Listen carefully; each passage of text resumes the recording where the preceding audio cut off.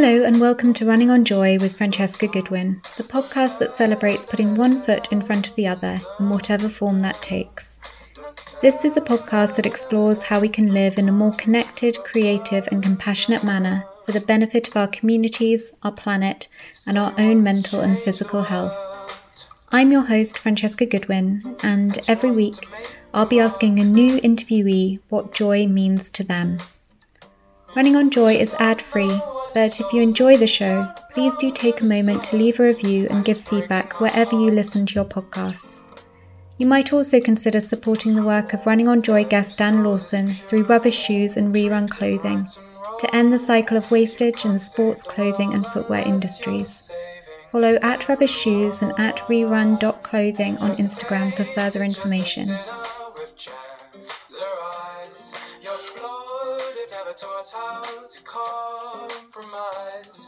You'll enter as a hero, but leave a fool behind. Whoa. My guest today is a New York-based lifelong athlete and award-winning journalist who writes about sports, science, and health.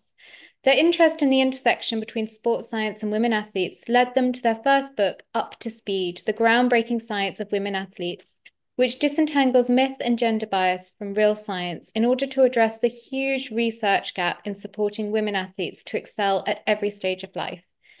Ultimately, this is a book that is not just a roadmap for women and girls, but an examination of the systemic injustices in sports and science that affect all people in the hope of uncovering ways to make the system more equitable for everyone.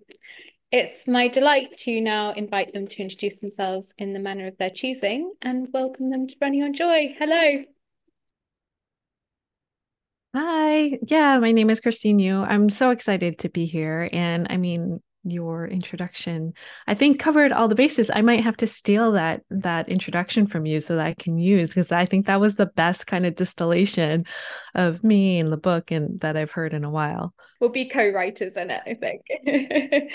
So people who aren't necessarily familiar with your work, particularly in the UK, or maybe don't even operate in the field of competitive athletics, might perceive that running is this pretty equal space that's just a case of lacing up, putting your shoes on and getting out there. So just to kick us off, before we delve deeper into these things and into your personal history, could you just give a brief outline as to why historically and today that equity and simplicity isn't necessarily the case? That's a great question. Yeah, it does. Running does, I think, on the surface seem really easy, right? We always say all you need for running is just a pair of shoes, right? You can just lace up a pair of shoes and head out the door and you can run anywhere, anyhow. But I think that misses a lot of the different layers of what it actually means to be able to even get out the door in the first place. And so running in general, as a sport, as a competitive sport, has very largely been a space that's been dominated by white men, frankly. Those are when kind of recreational running and the competitive running boom kind of went out, that's the people who were running. And for a very long time, women haven't really been allowed to lace up, to, get to the racing starting line. Even just running around your neighborhood, you were kind of looked at funny because people thought that running was really bad for a woman's body, right? It could harm the reproductive system. So that's one layer of it, right? Like your gender and your ability to what that sport could potentially do to your body and what that says about your role in society and in culture, right? Women equals childbearing and having kids and being that homemaker. The other layers are that there's a lot of safety layers in terms of, depending on the color of your skin, what that represents to people when they see someone who might be black or brown out in the streets running. There's I know for myself, safety layers that, especially when the pandemic first started, heading out on the streets and running, and there was all the anti-Asian hate and a lot of violence at that point in time, and as women in general, right, feeling that we are in this public space and yet our bodies are somehow available for public consumption, if you will. So yeah, it's I think there's a lot of intricate layers, and I think that is something that the running industry and the running world has really been trying to reckon with over the last several years. And at least understanding and recognizing the intersections of these different identities, of these different layers that we have as human beings. We're not just one thing. Thank you so much. That was such a beautifully nuanced response. And I think it kind of highlights that fact that we do have such short-term memory as well in terms of sort of like discrimination and prejudice that people meet. So like we sort of got past kind of first wave feminism of that sort of like body as battleground thing. But the reality is that because of sort of like the kind of explosion of sort of identity politics and racial politics as well, in very recent history and currently, that's just kind of made everything so much more complex in a way, hasn't it? It's really not a case of just getting past that women's rights and that's it, because still we have so many taboos as well with women's health and things that just make it really difficult to talk about actually the injustices that are there in a way. Absolutely. And because you opened the book with a lot of your historical research, and I was interested if there's anything particularly that struck you or that you learned from during that research process.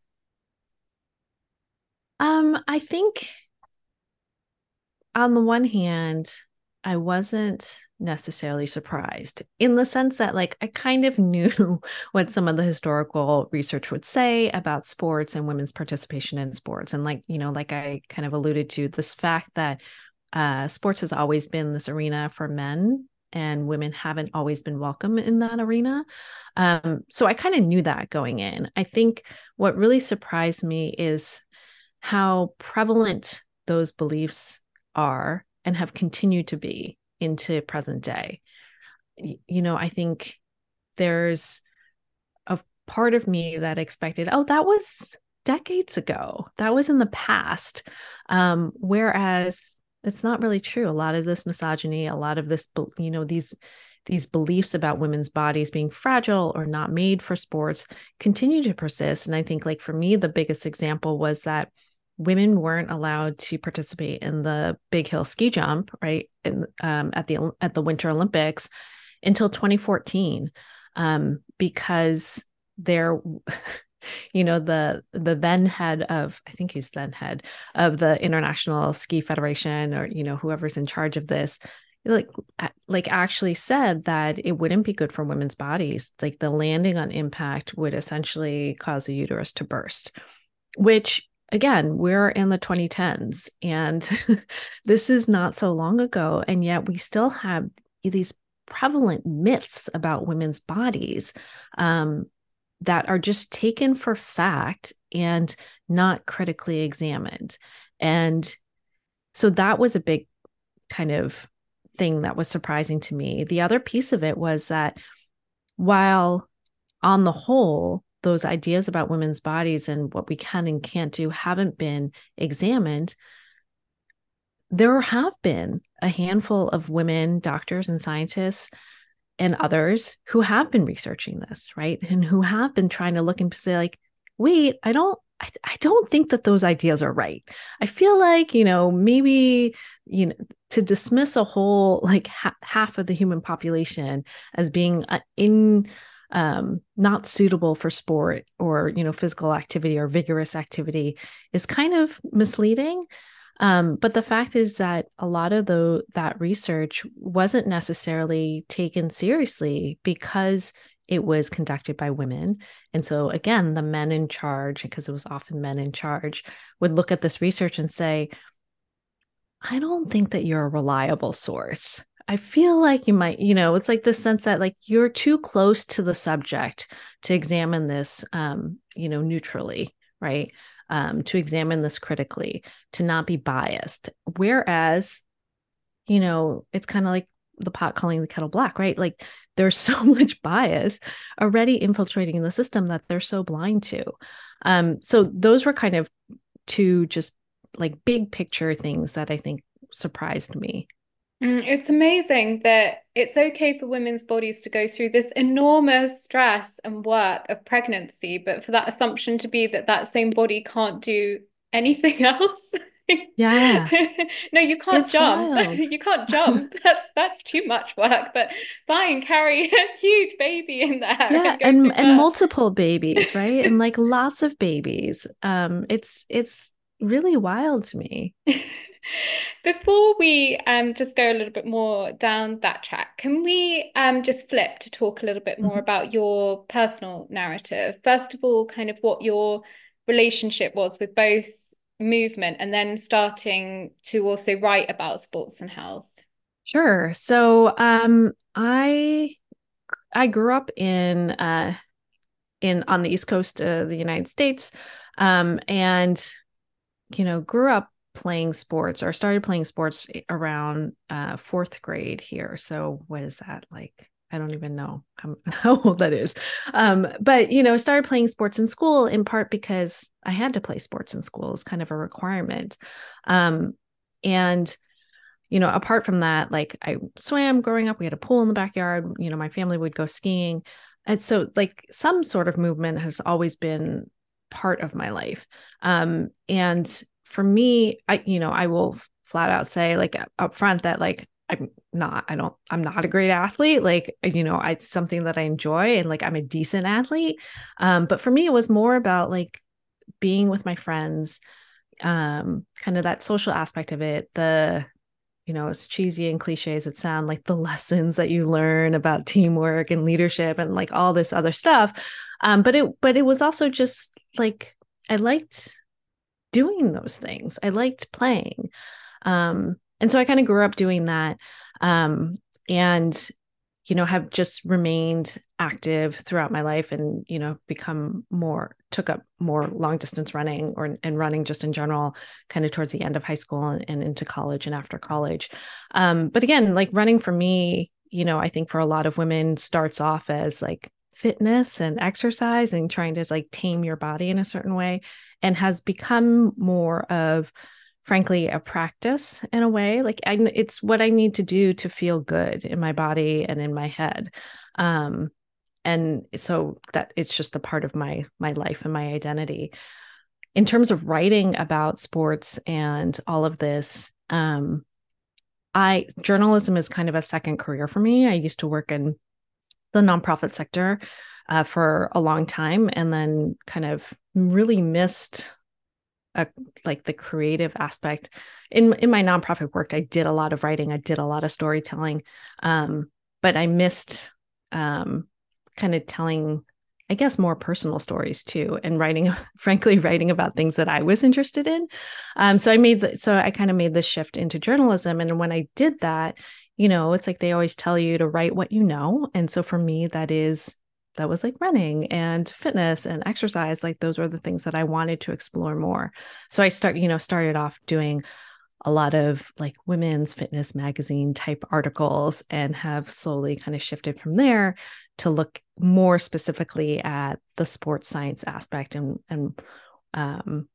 how that specifically affects women athletes and performance and injury prevention and training and all of that. Hmm. I actually just had a question in mind that's a slight tangent from that. How do you feel about, so on Run as well, kind of they've started having the women's running section. Mhm. How do you feel about that being sort of cornered off under women's problems? Like here are some bras and things, rather than that being something that everybody should know about. I mean, it's great that there's the content on there, but it does feel slightly like we're still going to put that in a little corner. We'll put the pants and the bras there, and then we'll talk about the men over here. Yeah, I mean, I'm conflicted a little bit, right? Because like you said, on the one hand, we need more of that content. Coverage of women in sports and women in general tends to be less, right, compared to men, or much less. And so we definitely need those types of stories to be out there. Um, but I agree, like I'm somewhat conflicted because on the one hand, they're just stories, right? Like I read stories about male athletes all the time, and don't necessarily bat an eye about it, per se. I'm like, oh, I'm not going to read that just because this has to deal with like a guy or something like that. There's always like an interesting story there or something I can learn from there. So like, why can't we treat women athletes in the same way? But on the other hand, too, I also know that for some women, because we've been so marginalized and othered in media for so long and in society, frankly, in general, that sometimes you do need this almost safe space, or like not necessarily safe space, but just like dedicated, carved out space that is specifically for women so that you can feel more comfortable there. You know, I know some people might just feel more comfortable going to like a women's running because they can identify more with it and feel like, you know, this is going to speak to me versus like going to just a general runner's world and being like, well, I don't know if this speaks to me or not. Yeah, having that sign posted, like this is your space, you're welcome here, kind of thing. Yeah. Yeah, that's a really good point, I think. And actually that sort of ties in with where I wanted to go next in terms of you coming to be aware of a kind of the internal dialogue of blaming yourself when you had your first ACL tear. And I know that you've spoken and written about this quite a bit, but I was wondering if you could just talk through the feelings that you had when that happened and how and whether that then informed kind of your interest specifically in sort of female athlete health. Yeah, I think my journey with knee injuries has been interesting. So I actually, the first time I tore my ACL, I was in college and I was skiing. Um, and I actually, that felt like very much like a fluke accident, right? I had a bad fall. I, was kind of yard sailed down part of the slopes, and I tore my ACL. It was like and I knew that at that point, I was like 21, and I had definitely heard this idea that, oh, women get more knee injuries than men, but I don't think that really impacted me so much at that point. But fast forward 15 years, and I was training for a half marathon. It was like right at the beginning of my training cycles, like the first speed workout I was going to do. I had two kids at that point. So, and I was like getting back into running. And I was at the track and I was doing 400s. And on my last one, I came around to the backstretch and like immediately felt something pop in my right knee, and couldn't put any weight on it. And it was just, I mean, who tears their ACL running? Like that doesn't happen. Like you tear your ACL skiing, you tear your ACL playing basketball or soccer when you like, land funny or something like that. You don't tear it when you're just running. So I think that injury in particular for me was really difficult because I was very frustrated. I felt like I had been doing everything right. I was coming back to running, in a gradual way. I had been doing a lot of strength training up until that point, yoga, like all the things I thought that I should be doing. It never crossed my mind that I would re-tear my ACL, frankly. I know that there are a lot of statistics that say, if you tear it once, you're more likely to tear it again. But this has been 15 years since my first injury. And frankly, since then, like I had run multiple marathons, I'd run multiple half marathons. I'd done, an Olympic distance triathlon. I, had hiked, like all these things. Like I'd been much more active since my first ACL tear. So it never really crossed my mind that something like this would happen. So it made me feel like there was something wrong with me.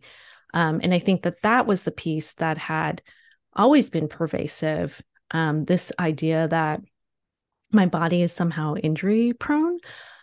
So while, it might not have crossed my mind that I would re-tear my ACL. Yeah, I had dealt with some knee pain. I had dealt with some IT band issues and stuff like that. Always seemed like there was something a little niggly and wrong. And that was hard because you're doing all the stuff you feel like you should be doing. You're doing all the stuff that the people tell you you should do. You're doing the stuff that like your physical therapist tells you should do, and yet still this happens. And I think that again, that was just a pervasive sense that I had for myself. And then I think as I started reporting more on sports and sports science and health and talking to different athletes of all levels, this same kind of niggling sense of like something not quite right, or like this idea that like your body is like not quite right for sports or this sport that you're doing, always seemed to crop up a little bit. And so, when I started thinking about writing this book, I knew that was a piece of it that I kind of wanted to interrogate a little bit more to understand, like, well, why do a lot of women feel like, there's a lot of unspoken things, right? That, that we kind of push aside or like push down or just deal with because we have to deal with. Why does it always feel like you're just trying to force fit this puzzle piece into the puzzle just to finish the puzzle, if that makes sense? And do you think it's that women talking about these things that sort of meant that, I mean, your book came out or has come out at a similar time to things like Laura Fleshman's Good for a Girl and Kawaguchi's like The Longest Race and things like that. And it seems like women's health is sort of having a bit of a moment, really. And do you think that is symptomatic of those kind of bubbling conversations and feelings that have been happening, and now suddenly it's all coming out?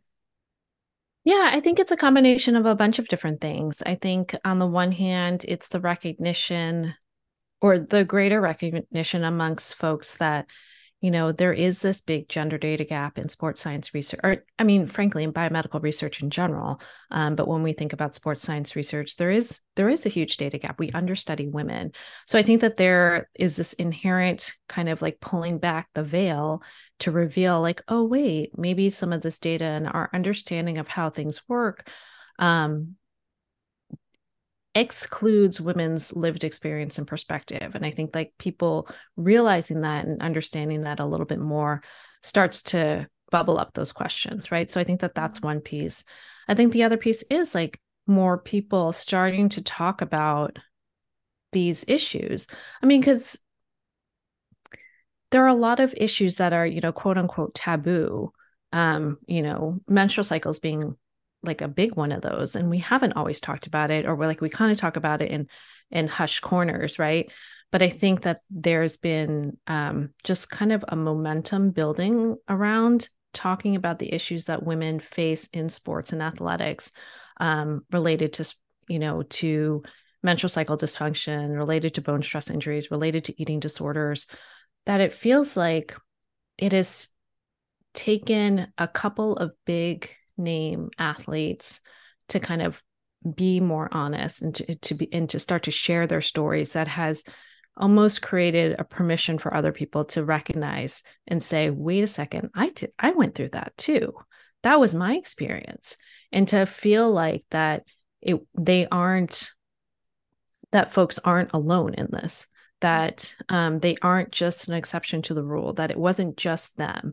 And I think like starting to piece those pieces together and piece those stories together, again, it creates this momentum where it's like, wait, there's a bigger thing going on here. And for me, like I would point to when Mary Cain did her video op-ed for the New York Times. So this was back in November of 2019. Mary Cain being a former professional runner, she's a middle distance runner, in the United States. She was touted as like the next great best like American runner, right? Like she was going to save American women's running. And, at 17, she is recruited to go run for Nike, for Alberto Salazar. But then, I mean, her body basically breaks down because she's 17, she's an adolescent, and she's being, asked to do these, training and kind of like train her body in a way that wasn't necessarily taking into account all the developmental things that she was going through at that age, right? So, she suffered multiple bone stress fractures, eating disorder, um, lost her period for, several years, experienced suicidal ideation and was hurting herself, like all of these things. And she spoke out about it. And I think that for me, I can point to as a moment in which like things finally lit. It's like that flame finally caught fire.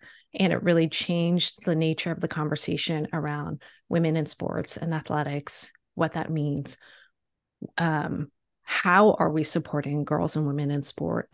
How are we not supporting them, right? Like, why are we letting this happen to girls over and over and over again? And that's also opened a space because, I mean, history and also present times has not been kind to people along the gender spectrum too. And I know that your book is very much about equity and inclusion for all people. And I just wonder if you could just discuss before we kind of move on, just how you use language and how you approach this in the book. Sure. It was hard.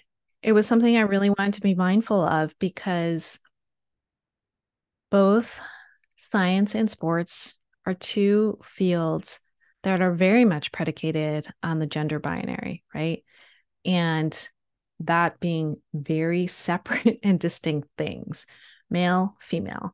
And those categories, the two shall not intersect or, come in contact with each other at all. You are in two separate buckets. But I think as we have we've been learning and, understanding better that gender, not only is gender, something that exists on a spectrum, but frankly, sex also exists on a spectrum. It's not just male over here, female over here. And so I wanted to be able to be more specific when I was talking about things as to what I was referring to. So when I use the terms male and female, I'm typically using that only in terms of like physiology, biology, anatomy, like, those specific attributes. I'm not using that generally to refer to anyone's identity or any one person, right?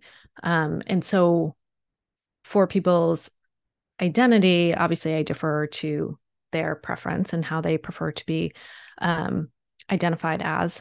But then also it's recognizing that, take menstruation, right? Not everybody who menstruates is going to identify as a woman, even though we might say like that as our shorthand, saying like women menstruate, or just assume that, menstruation only happens with women, but not all folks who menstruate, who have the female physiology and reproductive system, are going to identify with that gender identity.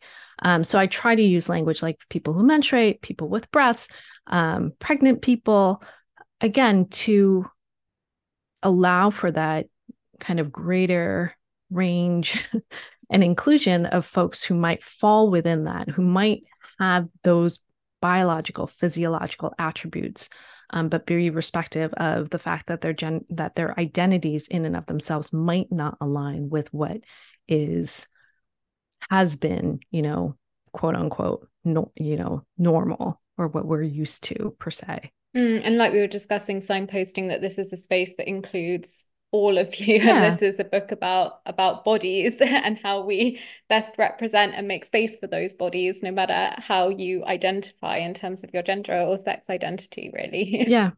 And I know that we talked a bit about that, why female research has not been, or research by women has not been respected necessarily, and also the harrowing repercussions of when women in sport are not treated in the correct manner. And I'm interested too in why research programs also have problems in terms of recruitment for female volunteers. My uptake for research programs is perhaps so low too, because that's kind of part of the puzzle as well, isn't it?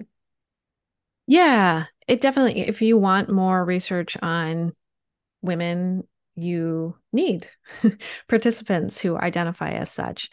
And I think that it's an interesting area. And at least when I was looking into this for the book, there wasn't a lot of concrete evidence. There's a lot of kind of anecdotal evidence that I heard from different scientists and researchers that I spoke with. So one thing, that they pointed to is something called volunteer bias, right? Who are the people who are going to be more likely to raise their hand and say, hey, I'll do this. I'll volunteer for this study in which I might have to do really hard physical activity. I might have to get my blood drawn and like come back and to your lab multiple times and all of this stuff.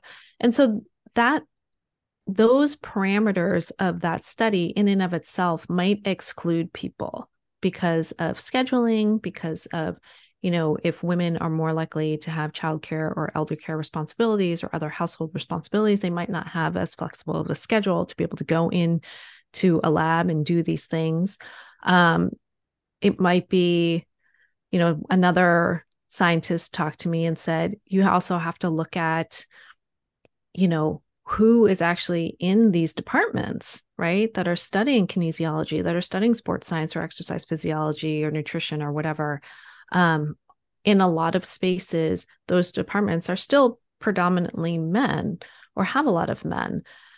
And oftentimes when you're doing a study, you're also frankly just recruiting from other labs around you, maybe because you're putting up signs, or if you're short a couple of people, you might just go next door and be like, hey, can one of you do this? And that just might, in and of itself, like, again, unconsciously, you're pulling in, you may be potentially pulling in more men as participants versus women, just by nature of the way that the study is done, or I mean, that the departments are the demographics of the department. Sorry. So it's interesting because there are all these other outside factors, right, that can influence who actually shows up at the lab to be able to participate in this. That sounds really multi-layered and complex. How do you think it can be addressed?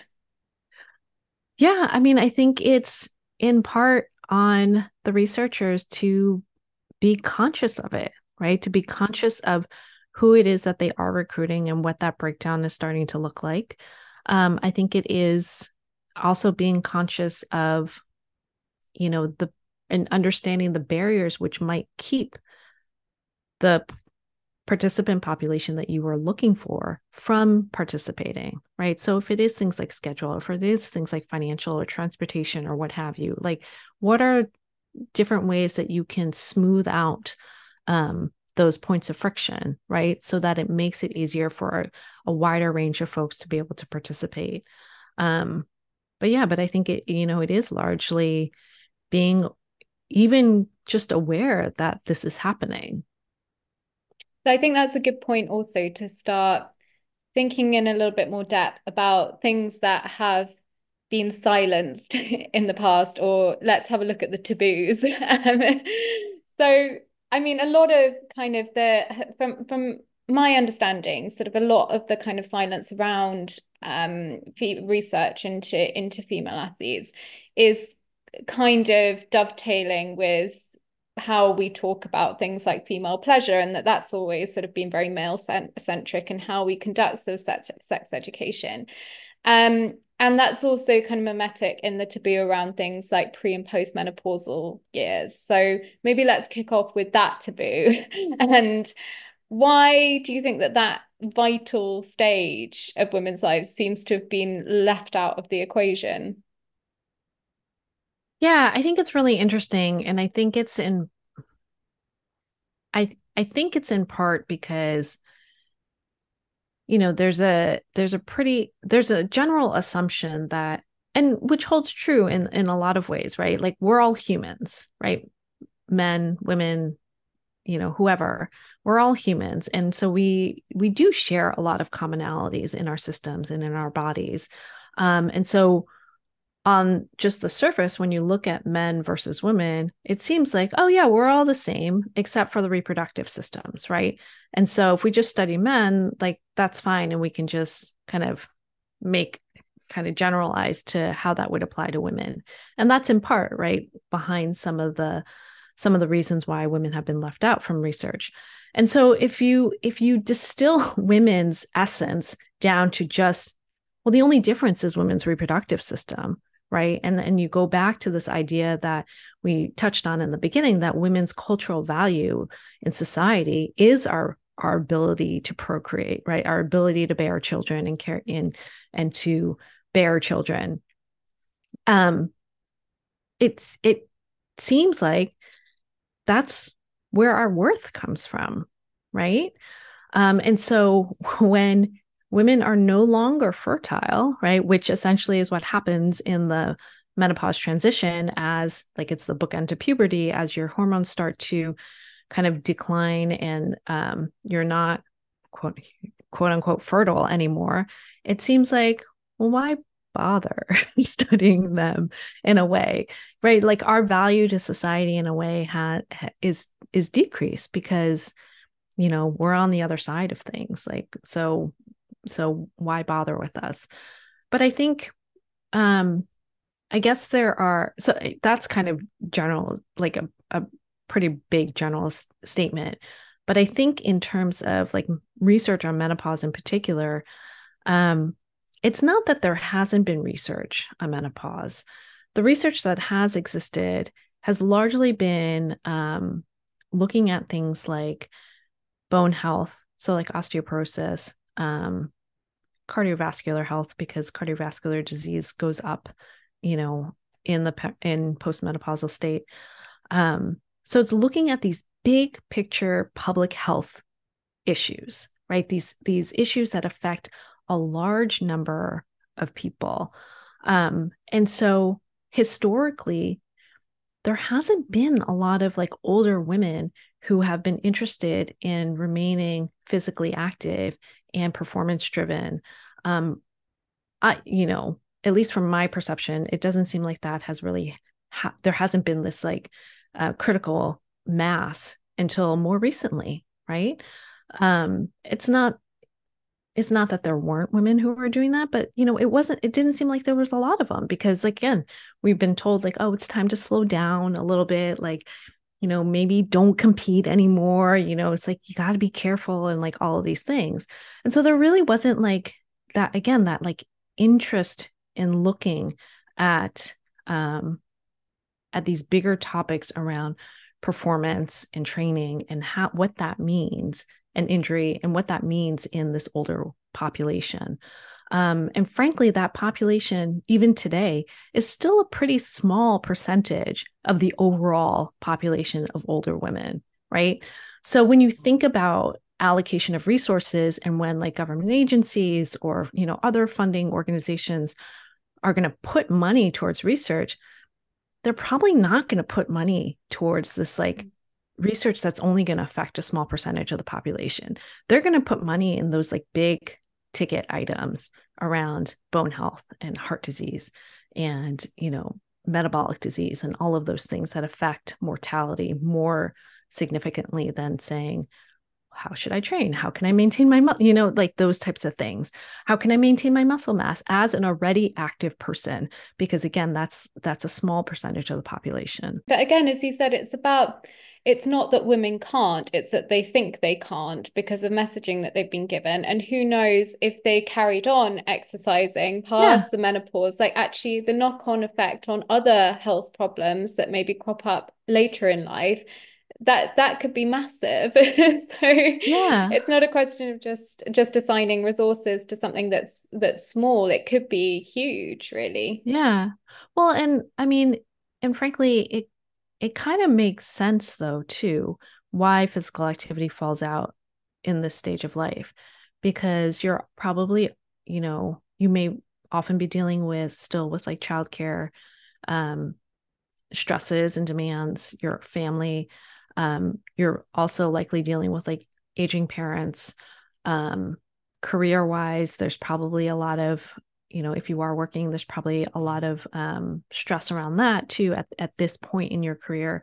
I mean, I just look at myself and, you know, I'm in my late 40s now. And like I said, moving my body has always been an integral part of my life and who I am. And even for me, it has been really hard, like to maintain that same sort of enthusiasm and motivation to work out. And on top of that, like my body's changing, right? So like physiologically, my body's changing. So it's not responding in the same way that I'm used to. So I get, it's easier to get discouraged. It's easier to be like, well, what's the point of doing this? I'm just going to like take it slow or easy, or I'm just going to like, whatever, not work out. And so it's easy to see how these things can happen, right? As we age. And then there's the snowball effect of that kind of, well, if I'm going to be past it in a few years anyway, what's the point in carrying on now? Yeah, exactly. I mean, in terms of something that is becoming less taboo, we said at the beginning about kind of discussions around periods. And I mean, there's been a lot of sort of breakthroughs in terms of training around menstrual health and just kind of general awareness, really. Where are we at in terms of that research, and also the support and education that's available? Yeah, it's been really phenomenal to see the amount of research that has come out in recent years and that continues to come out. And like you said, this attention on menstrual health and frankly, our understanding that it really is an integral part of our overall health. Because even, yeah, like 10 years ago, that wasn't a thing.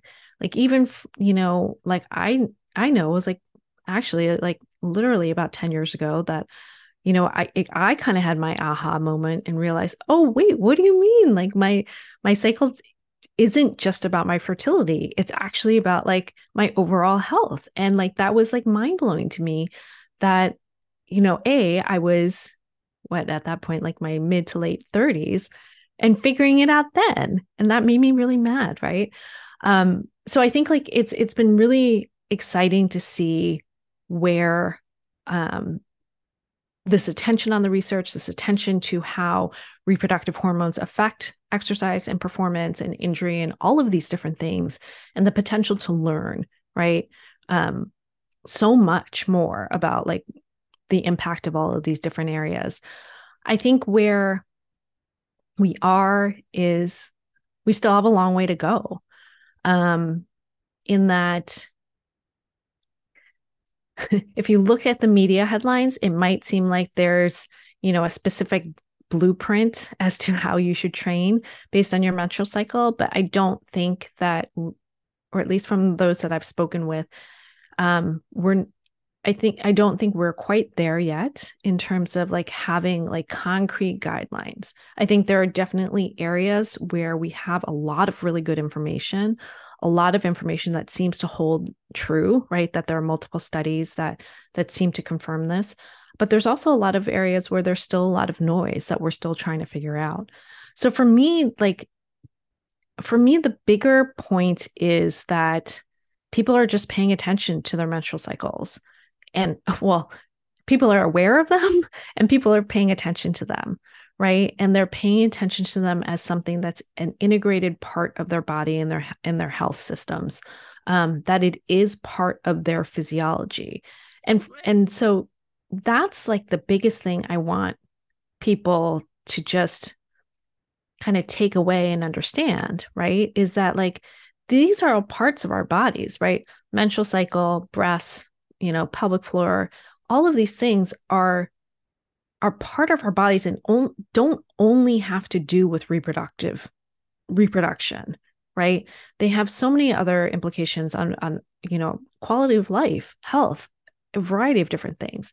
But like instead of just being embarrassed by them, not talking about them, thinking we shouldn't talk about them because if they have to do with reproduction, they have to do with sex, and that's not polite talk.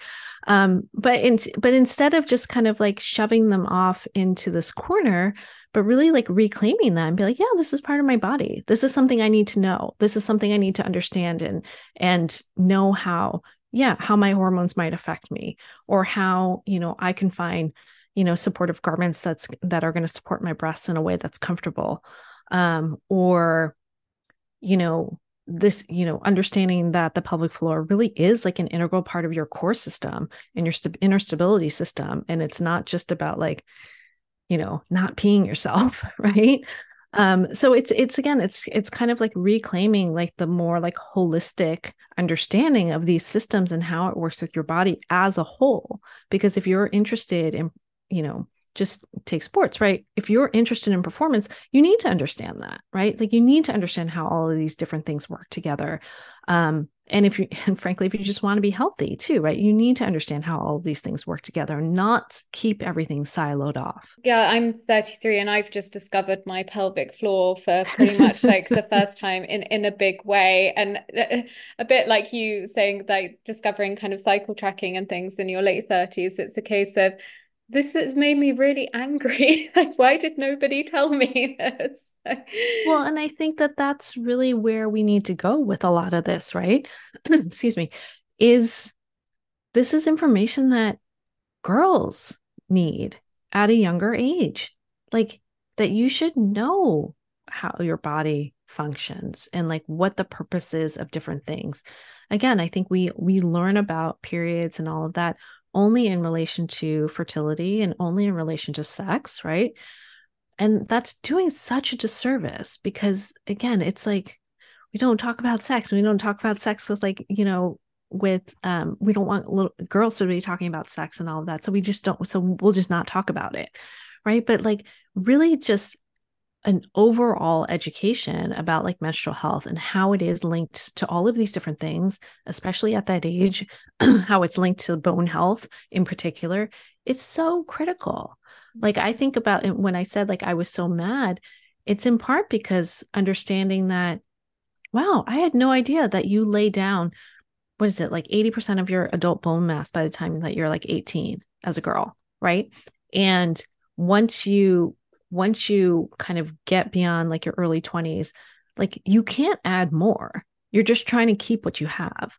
And so wouldn't that be really helpful information to know as a younger person to be like, oh, wow, what I do, especially how I eat has all of these implications on my future health, right?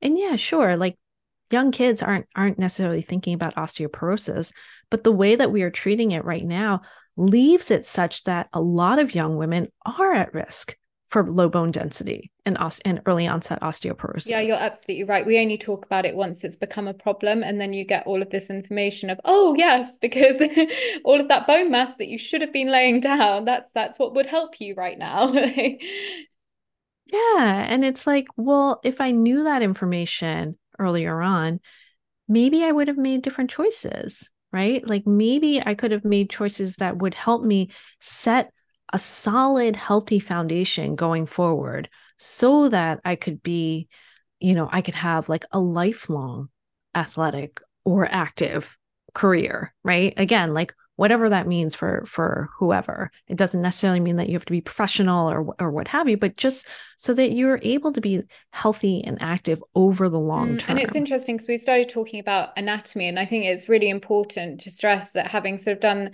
the hormone bit, that actually we shouldn't just be simplifying things down to hormones, because that kind of creates a binary in itself, and just thinking that, okay, well, if we can track our periods and there's no other things that affect women. And I really love it that in the book you dedicate a whole chapter to breasts. So let's go there next and talk about boobs.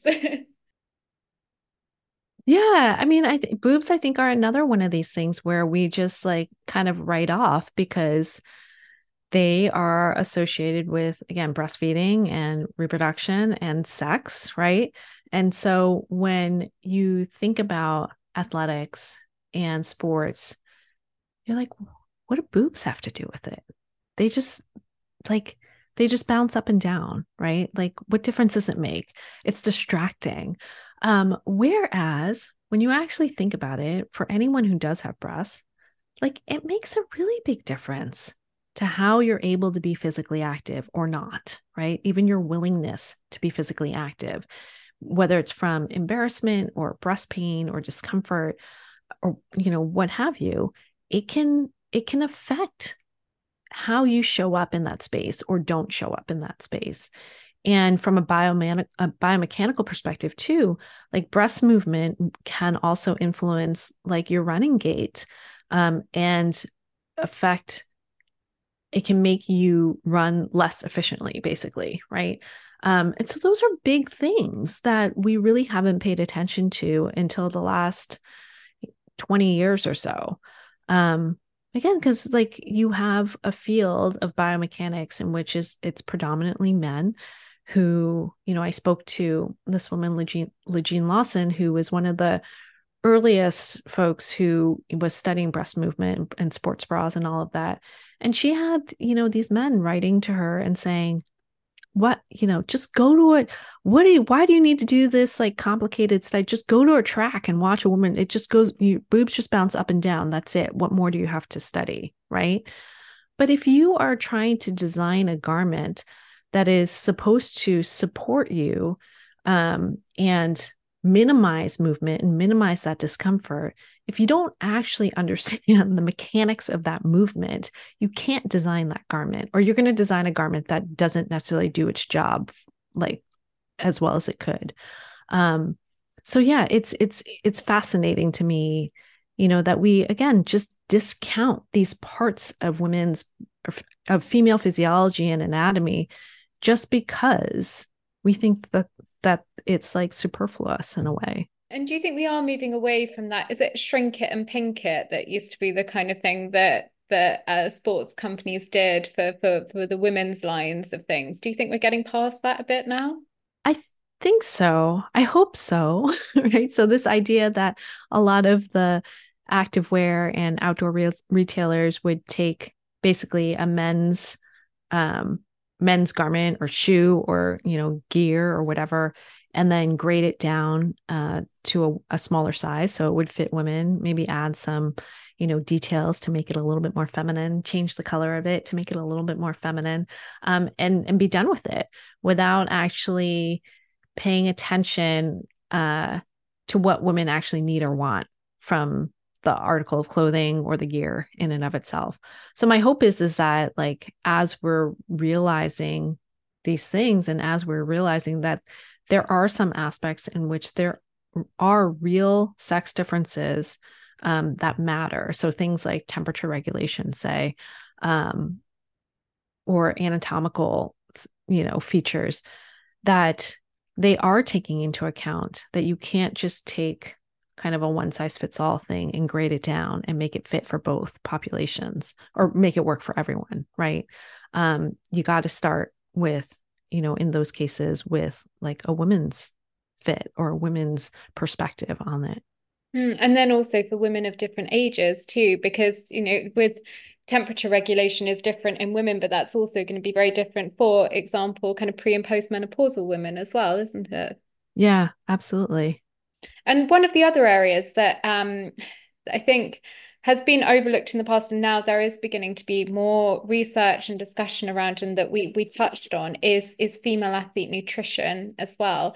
And I wondered if you could just talk a little bit more. We've done some bits on bone health, but also the kind of wider implications in terms of nutritional choices and how they should really differ for men, and maybe just touch on what would be kind of the starting point for people who are interested in this, and in terms of having longevity in their athletic endeavors. Yeah. I mean, I think the simplest way to think about it is just eat enough. Make sure that you're eating enough, and eating frequently throughout the day. Because essentially, the reason why this nutrition conversation has become a lot more important, is that your body is very smart, right? Like when it senses a downturn in nutrition, or it senses that it's not getting enough food, it thinks it's starving, right? Or it thinks it's in this kind of critical state. And so if its priority is to survive, it starts to shut down non-essential physiological systems, right? So it'll shut down things like growth, and it'll shut down things like your reproductive system. And for women, when you shut down that reproductive system, you're tamping down those hormones that are associated with the menstrual cycle. And as we talked about, those hormones related to the menstrual cycle, especially estrogen, are really important for things like bone health, for cardiovascular health, for literally every system in your body, right? And so that's when you start to see it's almost like a cascade of like problems that start to happen just because you're not eating enough. And so it turns out also that women tend to be, compared to men, more sensitive to these downturns in nutrition. So while men can seemingly get away with like a longer period of not eating, women don't have that same buffer, right? Like our bodies respond pretty quickly. The other piece of it is that women are also much more sensitive to carbohydrate intake. So we need carbohydrates. And so it pains me that carbohydrates are still kind of painted as this villain or something that people shouldn't eat or should eat in moderation. Whereas like our bodies need that, our brains need that, again, to keep these systems going, like clockwork, right? Because that is what it is. Like these hormonal systems, the menstrual cycle, it is like clock. It's like an internal clock. It's an internal rhythm that kind of keeps beating, right? That keeps going. And so when you take away that nutrition, that starts to get erratic. And that's when all the problems start to happen. I think for women in particular, it's really hard, right? Because we have been given so many different messages about what we should eat, what we can eat, what our bodies should look like, what successful athletic bodies look like. And so there is this real tendency and this urge often to restrict, right? To restrict what we eat or to only eat like what seems quote unquote appropriate, or what our these magazines tell us is like appropriate so that we're not gaining weight and all of this stuff. But in doing so, it's like you're trying to run your body on like a half tank of gas or an empty tank of gas a lot of times. And so I think we don't often appreciate that enough, right? That the fact is like, you just got to eat. You got to make sure you're like keeping that gas tank topped off, because that's when your body feels safe. And when your body feels safe, it can then actually respond to the training that you're doing and actually adapt to the training that you're doing and allow you to perform better. There's a story of these the national rowing team in New Zealand, the women's side, after the 2016 Olympics in Rio, the organization found that like, I think everyone except for maybe one of their athletes was in this danger zone, right, of relative energy deficiency in sport, this danger of underfueling their bodies. And so the organization kind of did this big shift and this like, really just focusing on nutrition and making sure their athletes were eating enough. And I spoke to some of these rowers, and especially like the lightweight rowers, who are so used to like cutting weight is part of what they do, right? Restricting is part of what they do.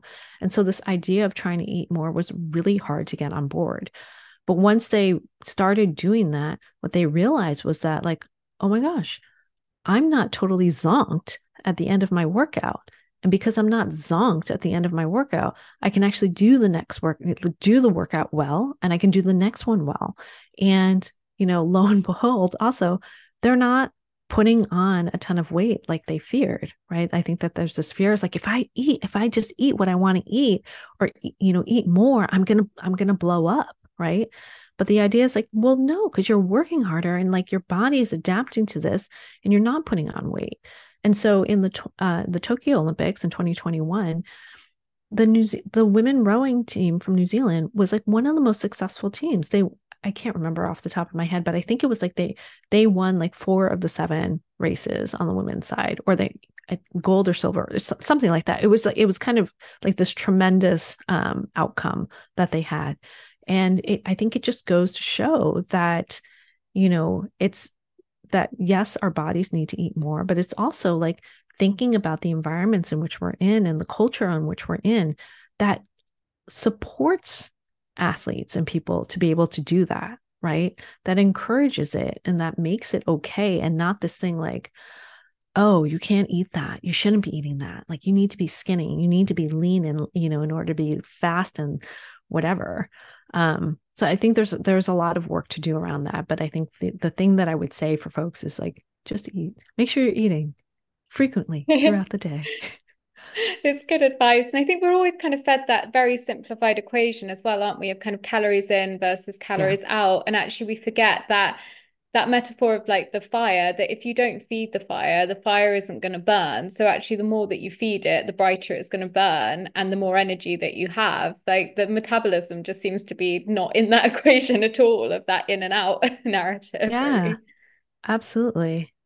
And I mean, a lot of that is also wrapped up in body image, isn't it? Mhm. And the messaging that we're sent by the media, by Instagram, by, again, like what an athlete should look like. And do you think there's still kind of a way to go? What do you think that both brands and also event organizers could do in terms of sending out messages of more but body positivity, really? I don't really like using that phrase. I'll have to sort of come up with something different, but it's more about kind of like you are who you are, and that's great. And it's about being strong versus skinny, and being able to do the things that you want to do.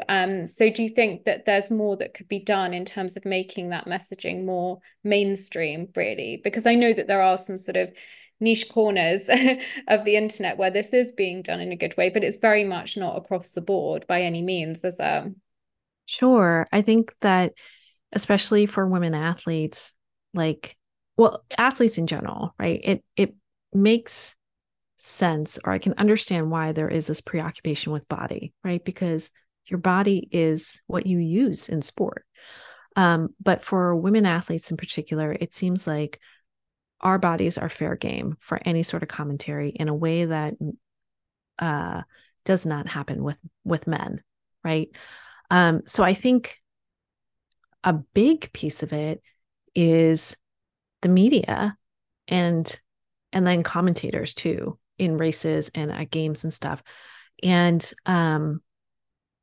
just watching what they say, right? It's like there's so many kind of like flippant comments about, a woman's body as she's racing or something like that, about that are really harmful. I'm trying to think of one off the top of my head, and I can't come up with a good example. But like, I remember what was it, like the last Winter Olympics with Jessie Diggins, who is a Nordic skier, and there was an article in the New York Times that was just calling attention, like comparing her body to the other Nordic skiers and how it was like bigger, or like her thighs and all this stuff was like bigger than like the lightweight, other Nordic skiers, and blah blah blah blah.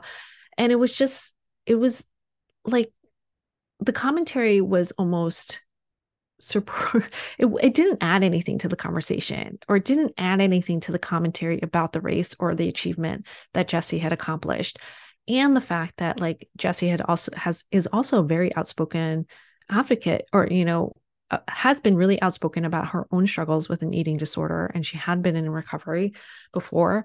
And the fact that they are still commenting on her body in this way that was really harmful. So I feel like there's a lot of that, right? You're commenting on bodies in a way that is more just about aesthetics and what the aesthetics of what you think a successful athlete in that sport should look like. And so when a body doesn't fit that narrative, you comment on it and you call it out. But in doing so, that in a way is almost like gatekeeping who can participate in the sport, because you're saying this body doesn't fit in this sport. It's this type of body that should fit in this sport instead. So I think that that's a big part of it, is really like media needs to be better, right? Commentators need to be better about this and understand the repercussions of it. I think, and then, I mean, social media is a whole other beast in and of itself that is terrible. But I think that that's, those are big things. And I think like for the race organizations or the event organizers too, when they notice that a commentator is doing that, like you got to call it out, right? You have to be, you as an organization need to do better by that as well. And I think, sure, we can also talk about things like representation in the media and the marketing materials and who you are highlighting and showcasing in that. I that's important because obviously it's important to see diverse bodies and people in that type of messaging, but I feel like a lot of organizations often just use that as a shortcut in a way, right? It's like, well, I'll just add some diverse people to my marketing materials, but I'm not actually really addressing the problem here. Yeah, it's just paying lip service to it and then calling that inclusion, which is by no means doing the work, really, is it? Exactly. So we've spoken a lot about sort of like the discrepancies and the not such good stuff, but we've also made reference to the research that is there and the progress that is being made quite often by female teams as well. Could you just signpost and just make people aware of what programs are out there and the research that is coming out and kind of what they're doing in terms of leveling the research gap? Yeah, there are so many great people in this field. And I think that that's one thing that makes me so excited is they're fantastically smart people who are doing a lot of really good work. And, at least from what I've seen too, being really collaborative about it, right? So understanding that there is this gap and that we have a lot of catch up to do, figuring out ways to work together, right? Globally. So you have folks from Boston who are working with folks in California and Australia and the UK, and they're all in Canada and they're all working on these same issues, but like different pieces of it so that they can bring a bigger picture to light.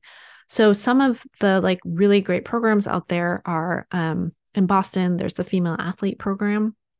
So it's run by Kate Ackerman, who is just like a dynamo and like has just really spearheaded a lot of really incredible initiatives. One of them being the Female Athlete Conference, which is a conference that happens every 2 years in Boston that brings together essentially the who's who of folks in this fields, and kind of talking about what's new, what are some of the challenges that are going on, and really, again, just a great place to kind of network and get to know folks. Out in California at Stanford, there's the FASTR program, which FASTR, which is the Female Athlete Science and Translational Research, I think is what it stands for. But they do a really good job in terms of translating a lot of that research to the lay public and, really trying to help communicate, well, what can you do with this information? There's folks in the UK. So Kirsty Elliott-Sale does a ton of work around female endocrinology and female sports performance. I believe she's at McMaster University now, but she's, again, just like one of the smartest people I've spoken with, who's doing a lot of work. And right now, I think also doing a lot of work around like menopause and perimenopause in active women. And along those same lines, down at the University of North Carolina at Chapel Hill, you have Abby Smith-Ryan and Sam Moore, who are also doing a ton of work around menopause, really looking at almost like, I don't want to say like prescriptions per se, but just really trying to understand, well, what, knowing that research is a long ways off, what can we do right now to help women? Like, what can we understand about what women need right now to help mitigate a lot of these symptoms that people face in menopause? I'm trying to think. In Australia, there's like Claire Minahan and Louise Burke are amazing people. I could go on. I mean, it's amazing to hear that there is that just breadth and depth of stuff going on out there. And in terms of translating that research, obviously signpost to your book, which is an amazing resource. Where else should people go to for factual, digestible advice for women who are on this journey? So one of my, like, we're all on, unfortunately or fortunately, on social media, right? And that seems to be where a lot of people get a lot of information. But one of my favorite people to follow on Instagram is Alyssa Olenek. Her handle is at Doc Liss Fitness, I believe, DOCLYSS Fitness. She's amazing. She's a postdoc right now and also working in, she has her PhD in exercise metabolism, I believe, and doing a postdoc right now and looking more specifically at menopause as well. But she's an amazing science communicator.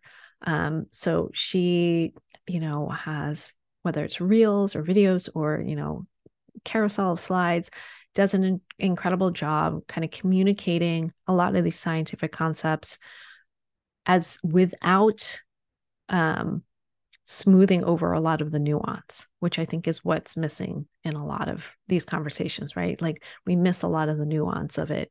So she's fantastic. So I would follow her. What hope do you have for the future of women in sports science? I have a lot of hope. I mean, I think that, like I said, there are so many people who are interested in this field. There's so many people out there who are doing good work. And I think that we're finally at a point where it is getting the attention that it deserves. So I'm hopeful that we can only go up from here, right? And kind of hand in hand with the interest in women's sports in general, women's professional sports in particular, that this will continue to grow, because if we want women's sports as a whole to grow, we need this infrastructure underneath it to grow and support it, right? Otherwise, you're kind of on this like wobbly foundation. If you don't have this research, you don't have this knowledge, you don't have the support structures there to help the athletes do what, to perform their best and to be healthy and not get injured. And where is your own work taking you next? That's a good question. I'm not sure. I mean, obviously this is an area that I care about deeply. And I'm kind of exploring different avenues, with this. I'm obviously like continuing to look at this intersection of women athletes and sports science and what that means and some of the research that's coming out. Hoping to maybe find an idea for, another book in there somewhere. But for me, I think one of the biggest things that I've realized is really important is what we were talking about with just science communication in general, right? Like, how do we communicate these concepts to a general public? There's so much good and interesting research that's going on in different educational institutions and universities. How do we kind of break down that wall between universities and the general public? That's the piece that I care about a lot, because I think especially within wellness and fitness in general, there's so much potential for misinformation and pseudoscience, that it is really important to figure out, like, well, how do we communicate this well? And how do we make sure that we are communicating accurate information? Yeah, that's why I asked you about a kind of sources of factual information that is actually relevant to the science that's coming out that people can access, because I think you're right. There is, like with the research gap, there's a real gap in terms of that information being out there, as we've both experienced in our different navigations of sort of like the health systems and things, and that's something that really needs to be filled, I think. And just before I get on to my final question, because I know that we've run over a little bit, can we just signpost to where people can follow you? Sure. So I'm on Instagram at CYU888. Also on Threads at that same handle. And then I have a Substack newsletter that is christinemu.substack.com. It's still a work in progress a bit, but it's a combination of, some essays, some kind of exploration of issues related to women's sports, and research and sports science. So yeah, it's a work in progress, but it's a fun way to kind of continue the conversation that started with the book. Oh, yes. And my book, And your Up to book. Speed. Up to Speed, The Groundbreaking Science of Women Athletes. Came out a couple of months ago. Thank you so much, Christine. You are a marvel, and you've been so generous with all of your wisdom and information. And I hope that this can be a really good starting point for people who are finding themselves a bit lost with the lack of information out there. So thank you so much. And my final question, which I ask all my guests, is what does joy mean to you? Yeah, so I've been kind of noodling on that in the back of my head while we were having this conversation. And I think for me, joy is about connection with people. And I know like we're recording this like right around the holiday season. And I know that that's a little bit of a crazy time for most people. And it can be a fraught time for most people. But for me, what it's really reminded me of is that like the connections that I have, like that you have with people, with friends, and like actually just taking the moments and the times to really spend with the people that you care about. And whether that's like having a coffee or a tea or, sending a text or what have you, but that's really that's really what makes the world go round, right? Like it is these connections that we share with folks, and this shared humanity that we have with each other, that I think is really important, and sometimes gets lost in things. So yeah, for me, it's joyful when I'm able to connect with folks. And yeah, so even this conversation has been very joyful. I am so grateful to the community that is growing around the podcast. And if you've enjoyed today's episode, I would so appreciate if you can share it with your communities and help spread the message of support, perseverance, and joy further. If you have any feedback or suggestions for future guests, you can find me on Instagram at running_on_joy. I'd love to hear from you. Thanks for listening, and I'll see you next time for Running on Joy.